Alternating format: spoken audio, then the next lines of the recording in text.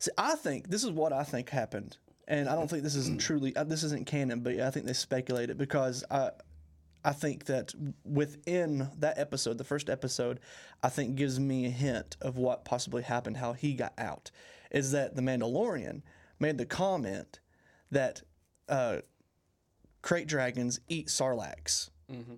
So I think what happened is that Boba Fett was freaking stuck. He's done. He got stuck. But that crate dragon ate the sarlacc, and then somehow within that mess, There's always a bigger fish. there's always a bigger fish, and he got. Oh gosh, yeah, that's classic. Somehow out of that mess, he got out. So, Well, there's another story of someone getting trapped in a creature and then spat out in a redemption arc. His name's Jonah. Yeah, you know what book he's in, Tanner? there's a book called Jonah, but is he in it? Well, that book is a book within a book, because there's always bigger fish, right? Inception. And that bigger book is the Bible. And Tanner, the Bible happens to be a book that we're studying. Oh my gosh, what a segue. And What a segue from Star Wars. That's right. From Star Wars to the Bible. There's only like 3 degrees of separation, people. Thank you for listening to Cross Training, where we look at faith and practice through a biblical lens. I'm your host, Matthew Thompson. And I'm Tanner Higgins, and we don't have Mason Simmons with us again because... He's fired! He's fired. That's right. Yep. If you're listening to this right now, Mason, here you go. There. You learned it at the same time everyone else did. That's what you get. That's what you get. You don't show up for work for a couple weeks, guess what? You're probably just going to get let go. Actually, I think that he's got school work to do. Well, to be fair, I was like 2 seconds away from saying, I'm just kidding, Mason. Please come back. We miss you. We'll give him grace. We miss his level-headed, always correctness, because he only speaks when he has hot truth to spew on us. So, yeah, he is missed. His empty chair is just screaming at me. And Mason, come back. We should get one of those cardboard cutouts of him or something and just place it right there in his absence. He'll be back eventually. Until then, though, we're going to keep on trucking and going through the book of John, because someone's got to read through this. So just to give you all a heads up, we're going to finish out John, and this will be the end of our season. So we got a couple more chapters to do after 17. We go all the way to 21. And I'm hoping some of these chapters are really in-depth storyline-wise. And so I'm hoping that we can get one chapter done in one episode, but we don't know how this is going to plan out. So, but yet, our goal, just to give you guys a heads up, is that after John, we'll take a break, and we'll get into season 2 in a couple weeks, maybe a month.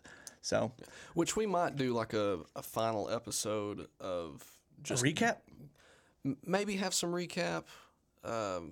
Talk about like what our proposed roadmap for season 2 is. Just kind of get it out there. Okay. But that's a few episodes from now, so we'll cross that bridge when we get to it. But today we are going over John chapter 17, which this is. I read ahead a little bit. I did too. Hey, looky there. John 17 kind of caps off this couple chapter theme of Jesus just kind of. Is it redundant to say waxing prophetic? Because he's going pretty hardcore on theological concepts, talking about the Holy Spirit, talking about the big picture, really.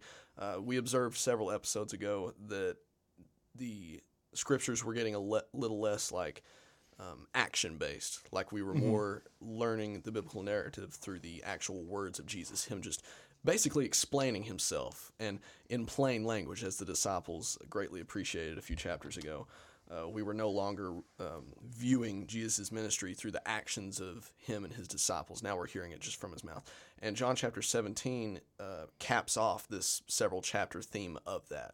We are this chapter, we're still in Jesus talking about the Holy Spirit, talking about what's to come and what's to happen like after he ascends. Like he's speaking as though a lot of the things that are about to happen have already happened. Yeah. Like Jesus is kind of in that eternal mind speech, kind of is what's being given. Yeah, this whole chapter I think is definitely meta to me. Yeah. So because I mean he's praying. This whole chapter is a conversation between Christ and the Father.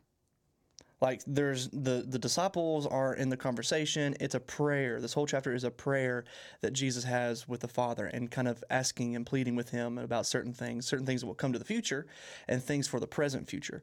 And so this whole chapter is just an interesting view into Jesus and how he interacts with the Father. And, Scripture is filled with prayers from Solomon, David, Abraham.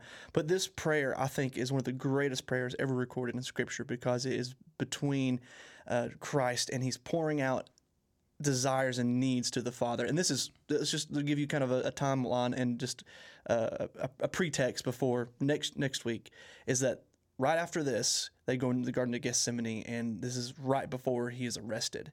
And so I think, if I'm not mistaken, that he's still with the disciples, but yet he is praying just between him and the Father in the midst of the Last Supper. So I think this is kind of where, just kind of give you a little context idea of exactly where we're at, what we're doing, and where we're going. Yeah, and I've been kind of meditating over the scripture that we've been talking about for the past couple of weeks, and I've learned a lot from like the past couple chapters with Jesus speaking directly about the Holy Spirit and the things that are to come and what he expects of his disciples and of anyone that chooses to follow him. Because when I think of the Bible, I feel like a lot of people could say that like the good stuff is in the Synoptic Gospels, if you know what I mean. Because I mean that's where Jesus is at.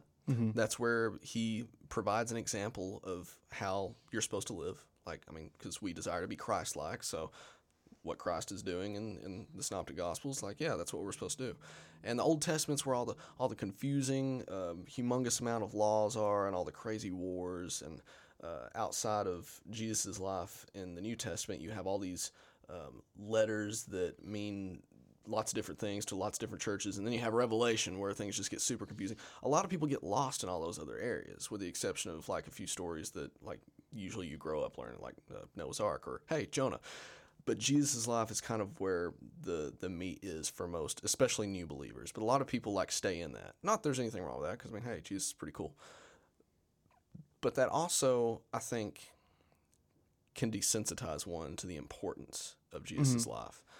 Because personally, growing up, like I mean, obviously I was taught about Jesus' life, his crucifixion. I mean, that's the basis of Christianity.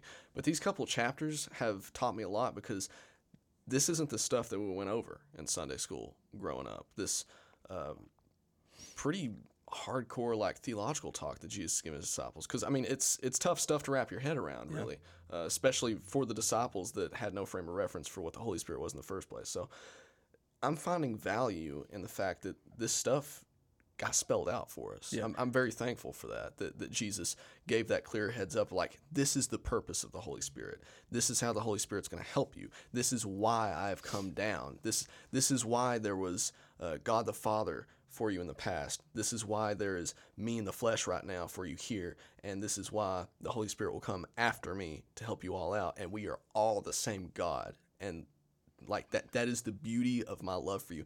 Like, the amount of explanation and detail that Jesus is going into is something that, I mean, you probably couldn't teach to a kid and like their head wrap around it. So I'm very thankful for the amount of detail that Jesus goes into in this. I think I'll say this analogy and we'll get into it. But I think one of the things that I think that the Synoptic Gospels, and especially John for me, is that going back to the basics in your ABCs is very important, because I know in the ambulance, sometimes if you get a sick patient and you do a lot of the advanced stuff, let's just say for case sake, you go to the Pauline epistles and you look at some of the stuff that Paul's teaching there, and you go back to, Leviticus and Levitical law, and you kind of go bounce up some of the, hardcore, detailed theological, eschatological stuff. And it's like, man, this stuff is heavy. I'm confused. Golly, this is just heavy stuff, and I don't know what to do with it. Sometimes it's good to go back to your basics, back to your ABCs, like, okay, let's back up a little bit. Let's go back to what Jesus says. Let's go back to, what Jesus is teaching, because the things that he teaches is where, guess what? Paul gets his stuff. The things that Jesus is teaching, guess what? That's what God the Father and God the Son was teaching through the Levitical law and through David and through Solomon and Abraham and all the Old Testament, because Jesus, it permeates all the way through Scripture from Genesis to Revelation. So why would we not just take it from, look at his life on earth and look at his teachings on earth and like, okay, let's get some peace and comfort out of this, and like, let's go back to the basics, even though some of his stuff is very heavy, but yet he kind of presented it in a way that I think is very tasteful to go back to the basics with. But there's only so much that we can give you without actually getting into Scripture. So what do you say we get into Scripture? Was Now, it this dog stuff, this stuff is pretty deep. Like, there's a lot to talk about in just the first couple verses. So I'm just going to read verses 1 through 3, and then we can start discussing. John 17, verse 1, says, "When Jesus had spoken these words, he lifted up his eyes to heaven and said, 'Father, the hour has come. Glorify your Son, that the Son may glorify you, since you have given him authority over all flesh, to give eternal life to all whom you have given him. And this is eternal life, that they know you, the only true God, and Jesus Christ, whom you have sent.'" So I'd like to open up a little bit of discussion here, because I really like the first note that you had, where there's that mention of picking out how it says Father, it says your son, you. Like, there's this very personal language. And I'll just quote your notes here. It says, "These phrases note a very personal prayer, a prayer that has notes of a familial relationship." And kind of a note that I want to add to that was, this is an example of God personifying the ideal heavenly parenting unit. I mean, this is one of many examples of which, while not spelling it out for us, God is operating in a way that we as humans can understand and we can relate to. Because I can't remember when it was discussed. It might have been in Sunday school. It might not have even been on the podcast. But how it's hard to understand God because God operates on a different wavelength than we do. A lot of the time when you read stuff in Scripture, it's easy to see what God's doing and not really understand, like, what drove him to do that? Because your brain isn't God's brain. Like, there are going to be plenty of times, not only when reading Scripture, but in real life, when things happen and you're just like, I don't understand what's God's plan here. How is God getting glory from this situation? Because, again, it's just outside of your comprehension level. So this is a wonderful example of God operating in a way that we can look at and go, hey, that makes sense. I understand that. I mean, that's the whole focus of Jesus describing himself as the Son of God. Mm-hmm. Like, it's one of those things that, like, it makes sense if you don't think about it. Like, it's a frame of reference where people can grab onto, be like, okay, so God's your Father. All right, I can begin to latch on here, and that's being revealed through the beginning of Jesus' prayer here. And I think we need to also acknowledge that this is a healthy father-son relationship. The healthiest. One of the healthiest relationships. Because, I mean, you can have a dad and not have a relationship with your father. I mean, there's a lot of, hit and run families out there. There's even fathers within a family that don't give a crap about their sons or their daughters or their children and don't have any kind of relationship whatsoever with them. That's not a healthy relationship. And I think that what Jesus is doing here is that he's showing that, this is the best relationship that we can have. And families that have broken homes that don't have a father, children that don't have fathers, or let's say that, children that had abusive fathers physically or verbally, they can note here and say, there's something here that Jesus has, a relationship with the Father that I can have as well. And it gives hope to those that are broken in a familial aspect as well, is that here we have this access to the Father as well because of Christ. And this gives us that we can now, this prayer that Jesus prays in verse 1, Father, the hour has come, glorify your Son, this relationship, your Son, Father, you and me, we can pray the same prayer in the sense of God the Father, you and me, your son or your daughter, or whatever the situation may be with that prayer. But now we can pray just as Jesus does right here in a very personal manner. And I think that's one reason that I think that John places it in here, not only within this prayer that has a bigger context, but more of a sense of like, this is what you have to hope for, is that you can talk to the great creator of the universe that is a star breather and moves planets, and basically say, Abba, Father, and have a relationship that some people, that it surpasses any other kind of relationship that you can have here on this earth. It is an agape type love, an agape type love that means that it is undying, unwavering, that it surpasses anything else upon this earth. So I think that's a fantastic way to open up this prayer that Jesus is praying to God the Father. I think just to take it one step further, not to dwell too much on verse 1 because, well, there's a whole lot of other verses to talk about. But when Jesus says, glorify your Son, that your Son may also glorify you, again, going back to how this is a description of the ideal family unit. Yeah, I guess we can use those words interchangeably. I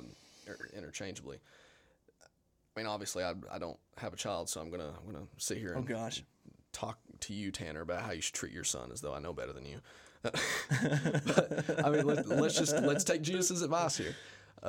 Like Judah, it's not only his responsibility to respect you and bring honor to you by behaving. It's a two-way street. Like, you're going to brag on your son, and your son's going to brag on you. It should be this two-way thing. He's not your servant.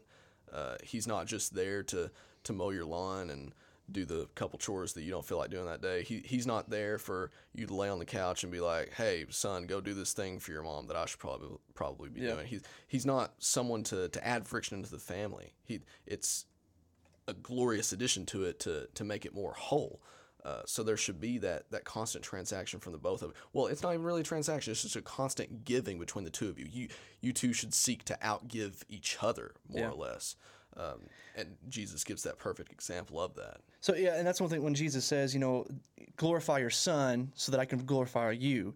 And Jesus makes a statement, and it kind of automatically in my mind, I'm thinking, well, this sounds like a very selfish statement. But yet, in the sense, the way that Jesus is saying it, it's not selfish at all, and it's not rooted in pride at all. His concern for himself was actually a concern for the glory of the Father. And so the question that I kind of had was like, what does it mean when Jesus says, glory be given unto me so I can give glory back to you? What does it even mean to receive glory? Well, I mean, Jesus has already drawn these constant parallels. Like, if you love me, if you follow my commandments, then you love my Father, and you follow my Father's commandments. He's been going pretty hard on the concept that he and the Father are one. He's been very clear about that for the past couple chapters. So this is just going back to the whole thing of like, hey, if I can be glorified, the Father will be glorified, and I will glorify the Father as he will glorify me. Just again drawing those parallels, making it clear like we are one. We are one and the same. If you respect me, you respect my Father, so on and so forth. Now, I want to make mention here, and this just popped in my brain too. I think is interesting is that this cup that is presented towards Christ, and it's hard for him to drink it. I think this cup, to be honest, is kind of somewhat empty at his beginning of his ministry, and as time goes on, it gets filled up a little bit more and a little bit more, and it's going to be a little bit harder to drink. And here, the means of glory, like there's a path that is leading towards him receiving glory. And I want to point out that it is the cross, and the cross is an instrument of shame for the world and an instrument for God to receive his glory. So and I think this is one reason why the cross was so important. And this cup that Jesus had to bear was hard. The cross and the death that he had to endure will be difficult. But to the world standards, it seems idiotic and silly. And the reason why the cross was, I think, the best way for Jesus to die, I know that sounds really bad, but probably the best way because it was to shame, and sin is to shame. And that's what Jesus did, was bore the sin of humanity upon himself in shame. But yet because of that, it was also an instrument for God for him to receive the glory. I wrote down in my notes 1 Corinthians 1, 23 through 25. And Paul, he says, we preach Christ crucified. To the Jews, a stumbling block, and to the Gentiles or the Greeks, foolishness. But to those who are called, both Jews and Greeks, Christ, the power of God and the wisdom of God. Because the foolishness of God is wiser than men, and the weakness of God is stronger than men. Because, I mean, you look at the cross and you think, we talked about it last week, that it's the center focus, the symbol that we revolve all of our faith around. It's foolish to the world, but yet to Christ and to God, it was where the epitome and the pinnacle of the climax of God's glory reaching its full potential. And this is what Jesus is praying unto the Father, is for that cup to be a little bit easier to bear, if it's his will, that your glory be completely resolved within this cross, within this cup that he's going to have to drink. It's beautiful that all that comes from just verse 1. I know, right? This chapter was just such a trip to go through. One thing that I like in verse 3, just the language that Jesus uses when he's talking about eternal life. He says, this is eternal life, that they know you, the only true God, and Jesus Christ, whom you have sent. Like this is one of the many times that you can draw a beautiful difference between Christianity and other religions. Because just the language being used here, this isn't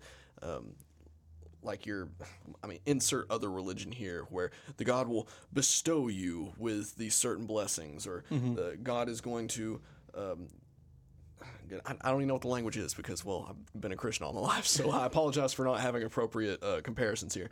But the language being of eternal life is just knowing the Father, having a relationship, having that intimacy that I would imagine other religions don't really offer. This basically one-on-one friendship is what's being offered here, and the reward for it is life eternal. Like that's nuts. So again, I appreciate that language being used, that friendly, intimate voice that Jesus is using here. And I think it's the reason why I think some people find it so difficult to understand is because it's so easy. I mean, to gain eternal life, I mean, I feel like I have to, jump in a circle, pat my belly, and rub my head. Well, I mean, if that's all it took, a lot of people would be going to heaven, let's be honest. I'm just saying, yeah. But, I mean, yeah, the aspect of knowing the Father, not just a passive knowingness of, like, an acquaintance, but knowing Him. And the Greek word I also put in the notes here is gnosko. And I'm probably pronouncing that wrong, but that's all right. And it's to understand in an experiential knowledge. And this is actually an idiom for Jewish sexual relations, because I mean, have you ever heard the term they knew each other biblically? Yeah. Okay, so I mean that's basically with a husband and wife, which I know you don't have a kid, but here you can experience on this. When you got married, that experience that you had with your wife, and especially if you got married in as a virgin and you remained pure until marriage, that was specifically so relationally experiential for both of you that you knew each other a lot more openly than you know anybody else throughout time, history, or whatever with any kind of relationship that you may have had. So this type of knowing is only experienced and enjoyed by a subjective experience that is also growing, because that's what a relationship with husband and wife, it's an experience together that you're growing together. And that's what the relationship with God is, the same way. And this is why you see the parallels between when Paul preaches, of husband and wife is the same with God the Father and the church, and the Son is the groom to get the bride, the church, and there's a lot of parallels there. Yeah, that, and just like how verse 1 talked about the ideal relationship between like a father and a son, now you have Jesus giving the example of this is the ideal marital unit. Again, operating on this wavelength where people can understand and latch on to, be like, okay, I see a lesson is being taught here. I need to listen out on this because Jesus is using words that actually kind of make sense to me.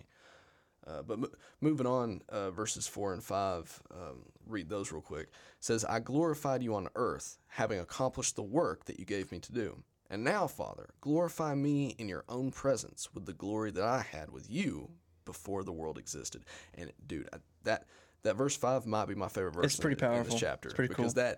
that hit me like a ton of bricks. Let's repeat that again for good measure. And now, Father, glorify me in your own presence with the glory that I had with you before the world existed. Well, that's reminiscent to John 1:1. In the beginning was the Word, and the Word was with God, and the Word was God. Yeah, this is one of those things that escaped me as a kid, and it's something that like I've kind of just unconsciously at one point like gained an understanding of as an adult. But when I started like studying the concept of the divine Son, like it really just kind of opened up a door in my brain. It's like, oh man, that's crazy. Because as a kid, I feel like it's easy, even though if you're raised up in church, you're gonna have this sort of understanding of what the Trinity is and how there's the Father, the Son, the Holy Spirit. They've always been around, they are around, and they always will be around. And that's just how it all works. And I mean, that's true, yes. But I think a lot of kids might be done a disservice by not really studying on what that means.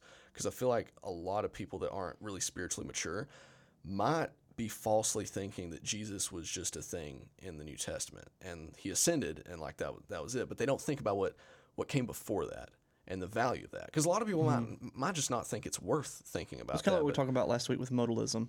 Yeah, aspect. Yeah, exactly. Yeah. So this nice little biblical confirmation of, hey, Jesus was around before Jesus was around. Like that, I mean, I'm going to be honest, I don't really have like a theological bomb to drop on that, but that it is cool to have those little Easter eggs throughout the Bible, just confirming these little theological nuggets. Well, and it's interesting too, because of Christ is forever existing from an eternity from past to present, future, just as God the Father and the Spirit, is that this plan that they had initiated, it seems like this plan's already promised of being completed. And it just makes me kind of dumbfuddled a little bit that why is the devil even trying? Yeah. I've always wondered that because, like, the devil's not stupid, and he thinks he's going to win. And why is he even trying? I know he's trying to drag down everyone. He's trying to drag down anyone he can get with him. But it's like, why even try, bro? Because, like, you're already finished. Like, it's already promised before the world existed. It says here that my glory is going to be revealed through my death and my life before the world even was formed. It was already a void. So it's like, what the heck, bro? Like, why even try? I saw a painting today. I was reading an article about like some art museum, and I was looking through its gallery. You don't seem like the artsy type. Oh, you'll learn while I was looking at it here in a second. Okay. And there was one picture in specific it was a painting of this individual that was like kind of reclined against just a couple rocks, and a single tear was going down this individual's face as they were looking up, and there were a bunch of angels in the sky. And the title of it was Lucifer Abandoned. And it was supposedly like a sympathetic depiction of him being kicked out of heaven, wasn't invited to the That's very metal. Yeah, I mean, I can see why you're looking at it. That's why it caught my eye. That sounds like a metal band name. Descending. But this artwork, for the first time in a long time, art it did its job. It made me think. I was just sitting here going, I wonder who depicts Lucifer as like being a sympathetic character. Like, why does one have sympathy for the devil? I mean, that's just ridiculous to me. And we're going to point out, we don't have sympathy for him. He's not my friend. I mean, duh. I'm just pointing that out. Devil's a punk. He's a punk. I mean, he gave us some technical difficulties, but overall he's a punk. The best he can do is technical difficulties. Come on. But anyway, so it kind of just made me think about like what the function of Satan is, because you get like mixed signals all the time from sermons. Either he's the most dangerous entity that has ever lived, or Satan's a punk. Like you don't really get any middle ground from people. It just kind of depends. And obviously, like, I acknowledge that Satan does have an unfortunate amount of power. Like, I do acknowledge that. I'm not sitting here like actually thinking he's just some schoolyard bully. He is more than that. Let's not mince words here. But it made me think, like what you were saying earlier, Tanner. Like, he's not stupid. Doesn't he know he's going to lose? Like, what's he doing? And I had this breakthrough today, Tanner, and it was all because of this painting. Lucifer knows God. He knows who God is. He knows what hurts God. He knows that every soul that is damned to hell is a soul that God doesn't get to have that beautiful, perfect relationship with. Yeah. And knowing that God, man, I'm giving myself chills over here. Knowing that he is depriving God of having that perfect, loving relationship with every soul, he knows that hurts God, and that's he's enough trying for to him. deprive his joy from the Father. Yeah. And when I had that moment of revelation, because it's not that I didn't know this really, it's just I had never really taken time to think of it. And when I thought of that, I was like, dadgummit, Satan, you absolute devil! Oh, and I mean, I know we can laugh about it, but I mean that's. At the risk of retaining my cliches, it's freaking heartbreaking. And I think what you said earlier is that sometimes the way that he's portrayed, how the devil's portrayed in sermons, is that he's either a punk, like, haha, what a punk, or like he's the worst thing alive. I think yes and yes. I think for believers, he's just a punk, because we've got a promise of eternal life through the Father. Like he can't take the joy away from us of having a relationship with the Father. It's impossible. No power on this earth can pluck us out of his hands, is what Paul says. But to those that don't know the Father, that gnosko feeling of understanding, of growing, that experiential relationship with the Father, they should be terrified. And I think that's one thing that we need to acknowledge is, like, there's something that is determined. There's someone, entities that are determined to take you out of this world and away from the presence and the enjoyment, the fulfillment of joy with the Father. And that should be terrifying. but yet it's not to a lot of people. And I think that's one thing in the church that we have lost. And that goes back to the aspect of what we've talked about within the gospel message, is that you can't just bring out the good and candy stuff, the stuff that's sweet of eternal life, but you got to bring out like the judgment behind of what is to receive if you do not trust in him, and don't lean on his everlasting arms, that there will be everlasting punishment and away from the presence of God that will be tormentive in nature. Screw you, Satan. Honestly. You're not my friend. So now he gets a little bit more focused in. So he's talking about himself at the very first couple of verses. He's talking about, okay, God, I want you to receive glory. I need to receive glory. Let's get this plan done. And now he's focusing a little bit. Now he's a little bit more focused in here. And he's talking about praying for comfort for the disciples. So 6-8 it says, I have revealed your name to the men who gave me from the world. They were yours. You gave them to me, and they have kept your word. Now they know that all things you have given to me are from you, because the words that you gave me, I have given them, and they have received them, and they know for certain that I came from you. They have believed that you have sent me. And so he's already placed this focus on the present future of the disciples. He begins to pray for them.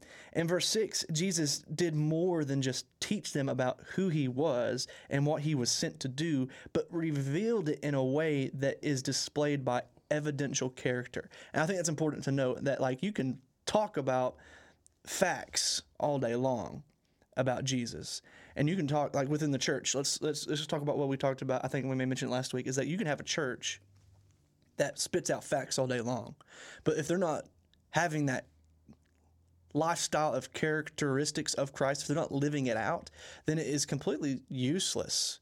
The devil knows Scripture. I mean, there's atheists that know Scripture better than probably me. I mean, yeah, I know there is. I mean, I'm not that adversed in Scripture. I try to do the best I can, but yet there's always something new that's revealed, that the Lord reveals to me. But yet, knowing it isn't going to save you, but knowing Christ will. One observation I'd like to offer on that is that little piece, verses 6-8, caught me off guard initially, because he's painting the disciples in a very good light. Like, he's basically speaking as though the disciples have been on the same page as him all along. There was never any confusion. He showed up and was like, hey, follow me. Also, I'm going to die eventually and raise from the dead, and you're going to speak in tongues and all that good stuff. And from the way he's describing them in verses 6-8, you would think that, like, the reaction of the disciples, like, yeah, okay, all right, I'm ready to speak in tongues. Jesus, I'm never going to mess up again. I'm sin-free from here on out. I'm dropping everything. I'm perfect, blah, blah, blah, blah. Well, we know through Scripture that that's not the case. The disciples are always screwing up, and that's just from what we know as is recorded in Scripture. Mm-hmm. So I was thinking, why would Jesus speak like this? I mean, obviously, Jesus isn't lying. I mean, he is speaking truth to his Father. So why is he bragging on them so hard when honestly there's just not a lot to brag on from what we've observed? That's because Jesus, he sees hearts, not worldly accomplishments. While it's easy to look at, say, for instance, Peter walking on water, Jesus saw that, and he was like, Peter, he knows what's up. He's out here walking on water. I'm proud of Peter. And while he did fall in, I mean, he had his doubts. He saw the water being stirred up, and he needed help from Jesus to get out of there. And Jesus did say, why'd you doubt? Mm-hmm. But let's be honest, it was just him questioning him. Like, why'd you doubt? He wants Peter to look inside himself and think, why did I doubt? I was walking on water. And when I had my eyes on Jesus, when I had my eyes on the prize, I was on water. So why did I doubt? That was to allow for some spiritual self-exploration. That was the purpose behind Jesus asking those words. It wasn't just reprimanding. There's purpose in all of Jesus' words. So even though there are these apparent failures on the parts of all the disciples, that's just one example from one disciple, Jesus sees their hearts. He sees their character. He sees the fact that while they do screw up, yes, they are following him. That they want to see this through them. They want to understand. They're constantly asking the dumbest questions to Jesus, but it's because they want to understand. There is a desire to love Jesus. There's a desire to have that intimate relationship with Jesus. There's that desire to understand the words that Jesus is saying. Just because they don't get it all the time doesn't mean that they don't want to get it. And Jesus recognizes that. And that's enough for him to say, these disciples know what's up. They're the real deal. They're following my word. They're following your word, Lord, and I'm proud of them. And that just, more chills. God loves us. I'll be honest, in the way that these couple of verses are presented to me, it's like throughout all of history, and I know and I think most people would agree that there's nothing special about these dudes. They're fishermen, tax collectors, and just terrorists. Yeah, sure. Simon the Zealot. I know, but some of these guys were just everyday average Joes. Okay, and I know a lot of people don't put a lot of emphasis on the disciples, but here, the way that I read this is that, to be honest, there's no people throughout all of history that could fit the bill for these dudes, for the kingdom of God to be dispersed the way that it was. These dudes were very instrumental in the mission of God's kingdom be spread on earth. And so the way I say that is I can just see that Jesus, goes back to verse 3, is that before the existence of the world, saw that these men were the prime candidates for an impossible mission. And I was thinking, of Mission Impossible, where you get that package, you open up the briefcase, and it tells you this whole mission of, let's just say, God's kingdom is going to be dispersed out through all of humanity, and you're going to be the rock of the church, Peter, and this is your job, and we're going to defeat death through my death and my resurrection. Your mission, if you choose to accept it, will be to change the world by making God's kingdom on earth as it is in heaven. Do you accept? This message will self-destruct in 10 seconds. So that's what I imagined is like these 11 guys. Yeah, it's not 12 again yet. We'll say 12 because, Judas does have a part in this that's melodramatic thing as well. But this whole group of dudes were like sought after and were designated for this mission and was offered it. And even if they turned down the offer, I still think this mission would be completed. No, I'm not going to say, I know the mission would still be completed even if like half or more than a half or all of them stood down from the mission being called. Because Jesus doesn't need me to complete his mission. He didn't need them. It was just the best, most effective way for that mission to be completed. Yeah, and to focus in on that, I'd like to read verses 9 and 10 because they're very relevant to what you're saying. Jesus continues in this prayer. He says, I am praying for them, talking about the disciples. I am not praying for the world, but for those whom you have given me, for they are yours. All mine are yours, and yours are mine, and I am glorified in them. My goodness, I don't know, how cool would that be to have Jesus praying specifically for you? Well, the disciples were probably around him when he was praying this. Do you think they understood what he was talking about? I don't think they were. To me, this is my personal opinion, because this is a personal prayer between Christ the Son and God the Father. And he's not talking to the disciples. He's talking to his daddy. Yeah. I don't think they're getting the picture. They're like, what's he talking about? Like, I'm yours and yours and mine, and they are glorified through me. What's he talking about here? So I'm sure there's one of those like confusing prayers. Yeah. It's like a telephone line.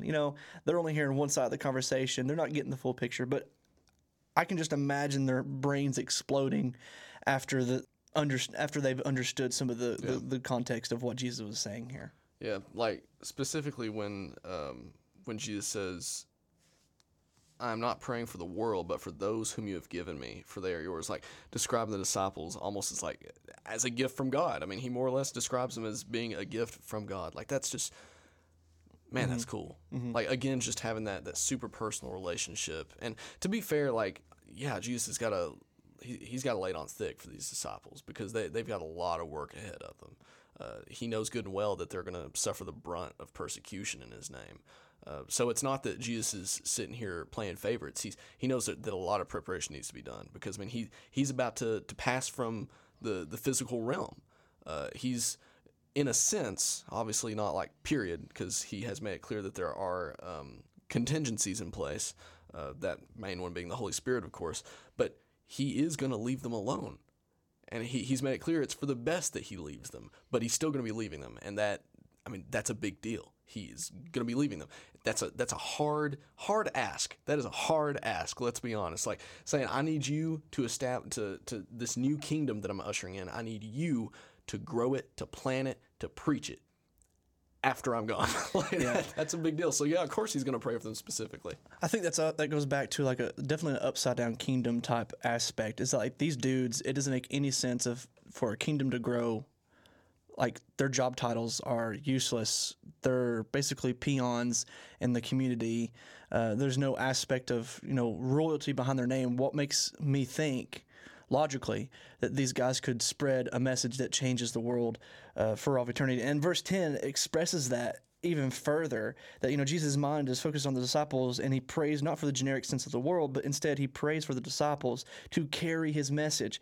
Verse 10, Jesus says Jesus has already talked about the shared glory between him and the Father, but now he's saying, I'm giving my shared glory that I'm going to receive to these guys, to the redeemed, those that will believe, and especially to those that are with me now that you have given me. And so it's like, not only is God the Father and the Son sharing glory, but he's sharing that to those that know him. And I think that is amazing look of what this kind of upside down kingdom, socioeconomic, the way that it is structured, is that he is willing to share that glory with us. Yeah, and he continues even more talking about these disciples, and good old Judas comes up. Verses 11 and 12 say, "And I am no longer in the world, but they are in the world, and I am coming to you. Holy Father, keep them in your name, which you have given me, that they may be one, even as we are one. While I was with them, I kept them in your name, which you have given me. I have guarded them, and not one of them has been lost except the son of destruction, that the scripture might be fulfilled." So two observations that I get from that. For one, him saying that he wants us to be one as he and the Father are one. Like, again, describing that, here's the word, that unity that he desires for his people to have. And he doesn't just want us to get along. He doesn't want us to just be friends with each other. He wants a level of oneness equal to his oneness with God, which I don't think I even have to say it, but I'm going to say it just for the sake of discussion here. It's pretty impossible to get your mind around how like Jesus and God are one. Like that's something that our little pea-sized human brains can't really fathom. That's the type of oneness that he desires from us. We're supposed to shatter the norms of the love that we can have between Christian brother and sister. And my second observation there is him referring to this son of destruction, which I'd imagine we're referring to Judas here. Yes. But he describes him as kind of a necessary evil. Like, why do you think that is? Do you think he's kind of, is that throwing shade? Is that Jesus throwing shade? How do you take that, Tanner? How do you take the wording of that? Now, I wouldn't say I don't think he was a necessary evil. I would actually use the term that he was a necessary victim.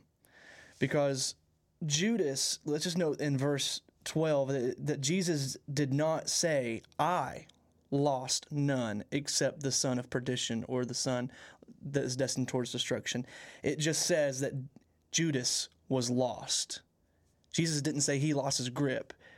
It just says that Judas was lost. And so this lost none except one is to fulfill the prophecy of the son of perdition. Judas is to say that verb perdition is noted as a characteristic, not as a destiny.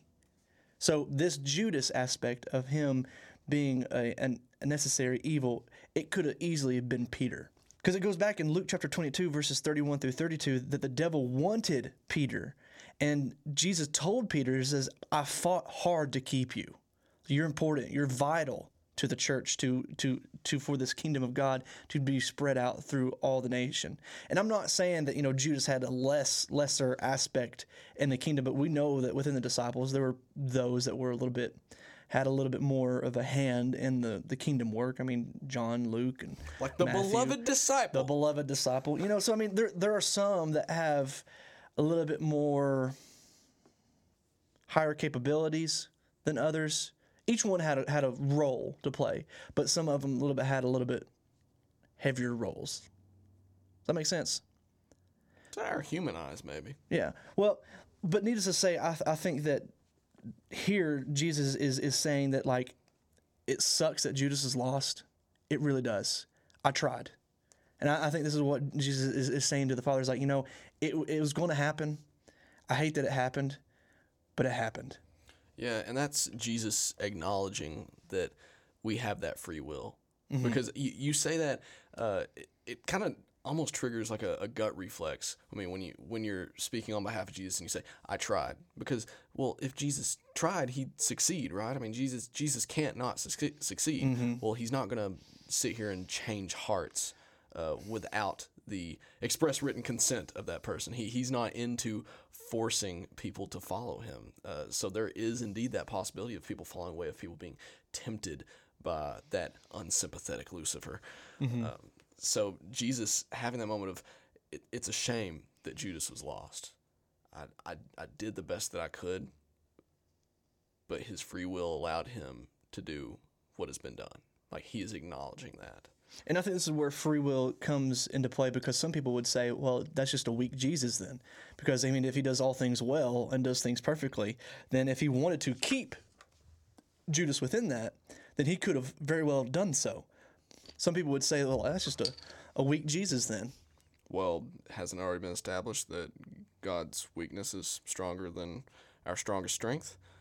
That's been pretty established. So, you know what? Jesus can be weak all he wants. He's still stronger than I am. That's true. So, I mean, and I totally agree. I think the way that he functions and the way that he has done things, it may seem like, well, it doesn't make sense to me.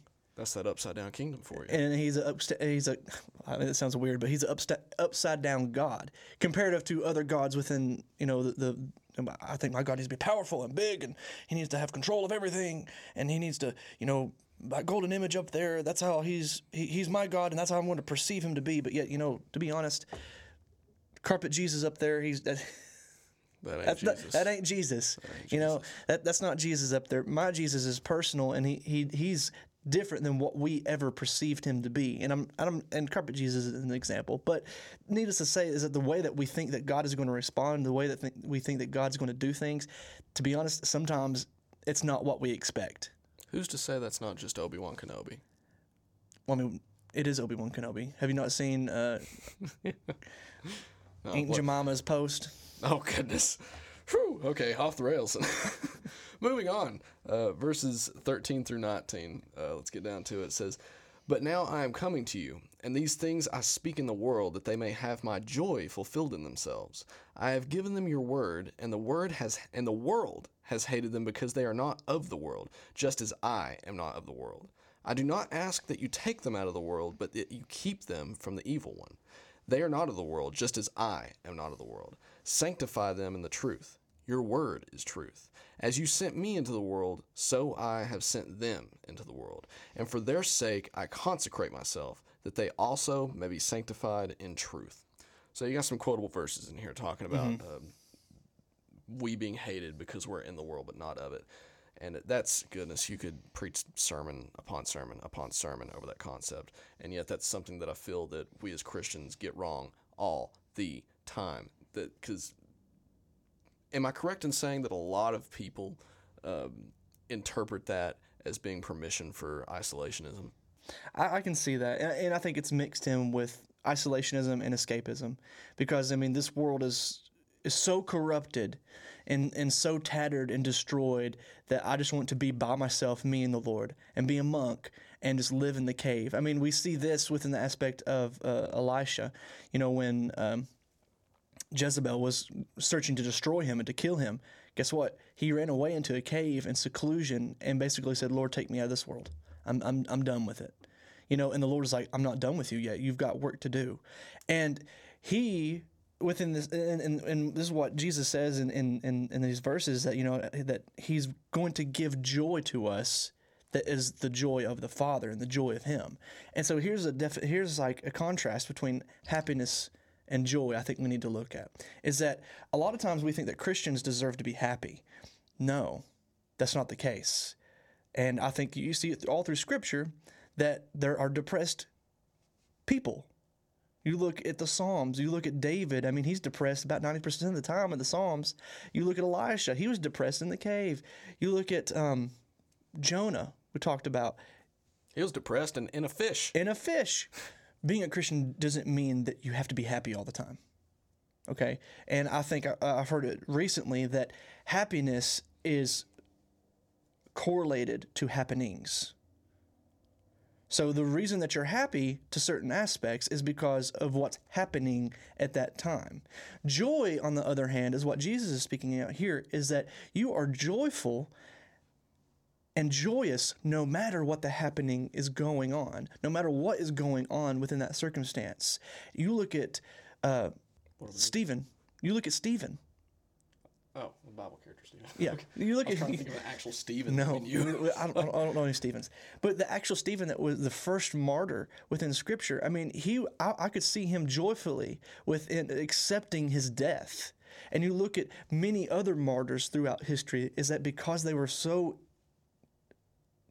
connected with God and they knew God, is that they were joyful in that aspect because they were receiving in that glory that he has provided to those that are redeemed. And I think that's definitely a contrast, is that God did not promise happiness, but he promises joy no matter what the circumstance is. And this is, I think, a evidential characteristic of a believer, is that you take a non-believer and a believer, and you kill everyone in that family except them. You put, let's just say, another Job situation. They can still count it joy. And it's like, God, this sucks. I know this hurts and the pain is here, but yet I'm still going to revel in your glory. I'm still going to base my faith in you. And it's hard to be happy in this. It's almost impossible, but you're the one that can give me joy. And I know that joy and happiness go together in our today's context, but yet I would say they're actually drastically different in the biblical, spiritual context. Yeah. And when you were talking about like Stephen being martyred and how he can have joy even as he's having rocks thrown at him until he passes, it made me think about how, have you ever heard the phrase, there's only two things that are certain in life, death and taxes? Death and taxes. And, well, we know what Jesus has to say about taxes. Render unto Caesar's Caesar what's Caesar's. So, yeah, you got to pay taxes, fellow Christians. Sorry. But how refreshing is it to know that death is not the end? And, I mean, death isn't the end for anyone. But if you have that, if you have Christ's blood applied to your life, to your sins, you have life eternal in paradise. You have life eternal with a perfect, unhindered relationship with Christ. And like that, I mean, that's pretty baller, having that knowledge that, yeah, the worst that someone can do is remove you from this earth, but then you get the last laugh. Like to be absent in the body is to be present with the Lord. That's what Paul says. And that's one of those things that it's hard to wrap your mind around because, well, we are living beings on earth. It's really hard to think about what we haven't experienced and what isn't even of this world or of this plane of existence.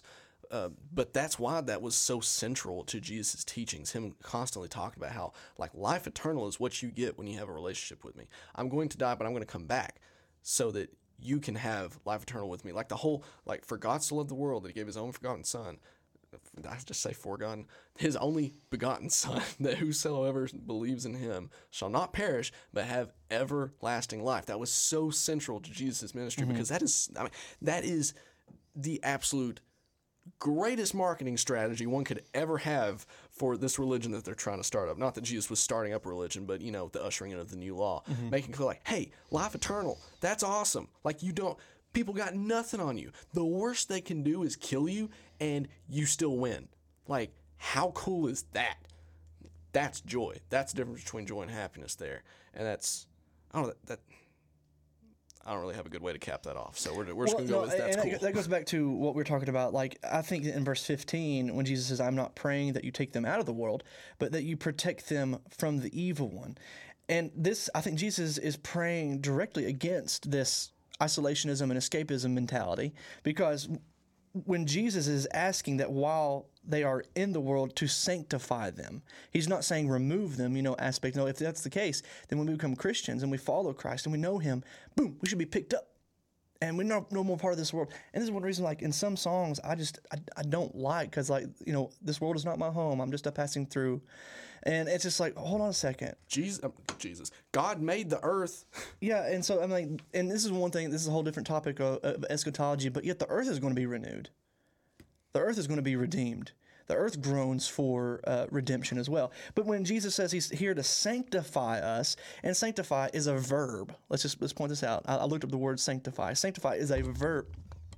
Sanctify is a verb, and it means to purify, visibly consecrated towards God by holy living. This is where the joy aspect that Jesus was talking about gives, that surpasses, that goes beyond the happiness that we think that we deserve, that the world gives. The world gives happiness, but yet the only God the Father can give joy in the aspect of this present living. And then when he states, for our sakes, he will sanctify himself. I think this is important too. Sanctifying himself. Is this even possible? How do you sanctify yourself? And we think to ourselves, like, what does this even mean when Jesus said to sanctify myself? But we got to know that Jesus is both priest, the one that brings the offering to the Lord, is the altar where the sacrifice is being made, and the sacrifice itself, the lamb that's being drawn to the slaughter willingly. Jesus is the only one qualified to sanctify himself. The only one in all of human history to sanctify himself. Henceforth, the only one to speak on our behalf to the Father and to sanctify us is Jesus, is the mediator, is the only one is able to talk with the Father, to make petition for our behalf. And I think that's fantastic that Jesus is already talking about the mediation that he's going to have with the Father here in this prayer. So here, after this, Jesus now shifts gears away from the disciples. And I think this prayer right here, and this part of the prayer means a lot to me. And this is probably one of my favorite portions of Scripture. Starting in I'm going to read verses 20 through 23. It says, I pray not only for only these disciples, but also for those who believe in me through their message. Okay, now it's getting to me. He's praying to the disciples. He's prayed to the Father with a relationship between them. Now he's praying for me. I think that's awesome. May they all be one, and as you, Father, are in me, and I am in you, may they also be one in us, so that the world may believe you sent me. And this goes back to what he's repeating what himself earlier from a different passage in this chapter. He's saying, the unity aspect of this. Verse 22, I have given them the glory you have given me. May they be one as we are one. I am in them, and you in me. May they be made completely one, so that the world may know you have sent me and have loved them as you have loved me.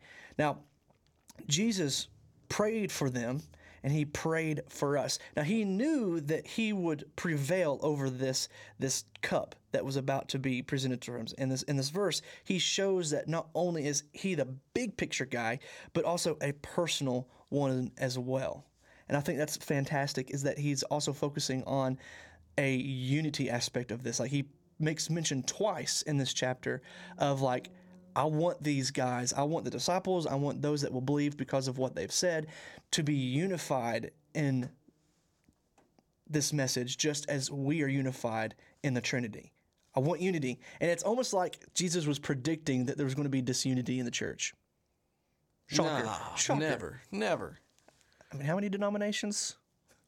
It's like Jesus almost knew that there was going to be turmoil and disagreements. It's like, let them be unified together, and let that be evidence of my glory.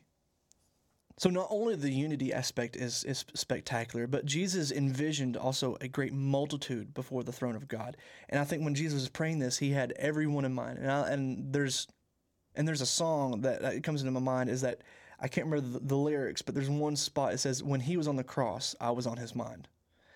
And I think that's what he's doing here, is that when he's praying to the Father, that I think that everyone through all of humanity that believed in him and that will believe was on his mind. And I think that in Revelation chapter 7, it says this, after this I looked, and there was a great multitude. And I think this multitude is what Jesus was praying for, those that will believe in his message.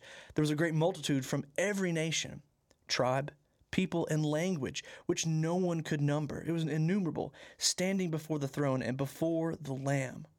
They were clothed in white robes with palm branches in their hands. They cried out in a loud voice, "Salvation belongs to our God who is seated on the throne and to the Lamb." And I think this is a picture that God gives John in Revelation as the prayer is being prayed here in John chapter 17 of Christ and God the Father.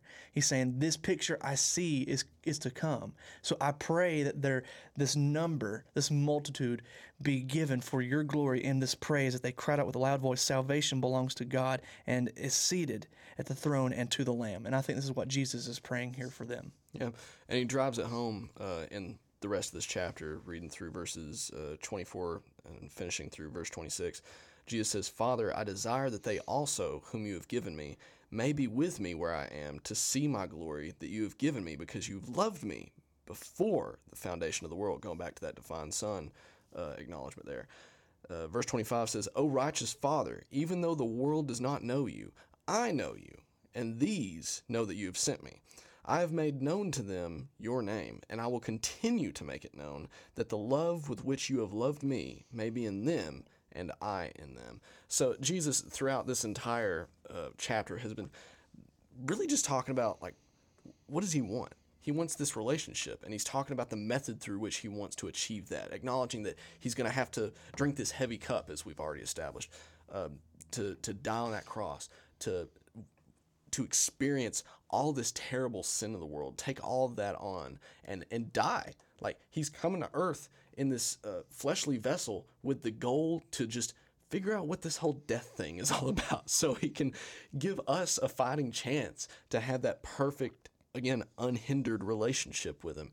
So as he's talking about all this throughout the chapter, he caps it off by just driving it home with selfless love, making it clear that this is because we desire this relationship. I don't have to do anyone any favors. Like, this isn't something that's benefiting me. I'm having to die. But he wants that relationship with us so badly that this is what he's willing to go through.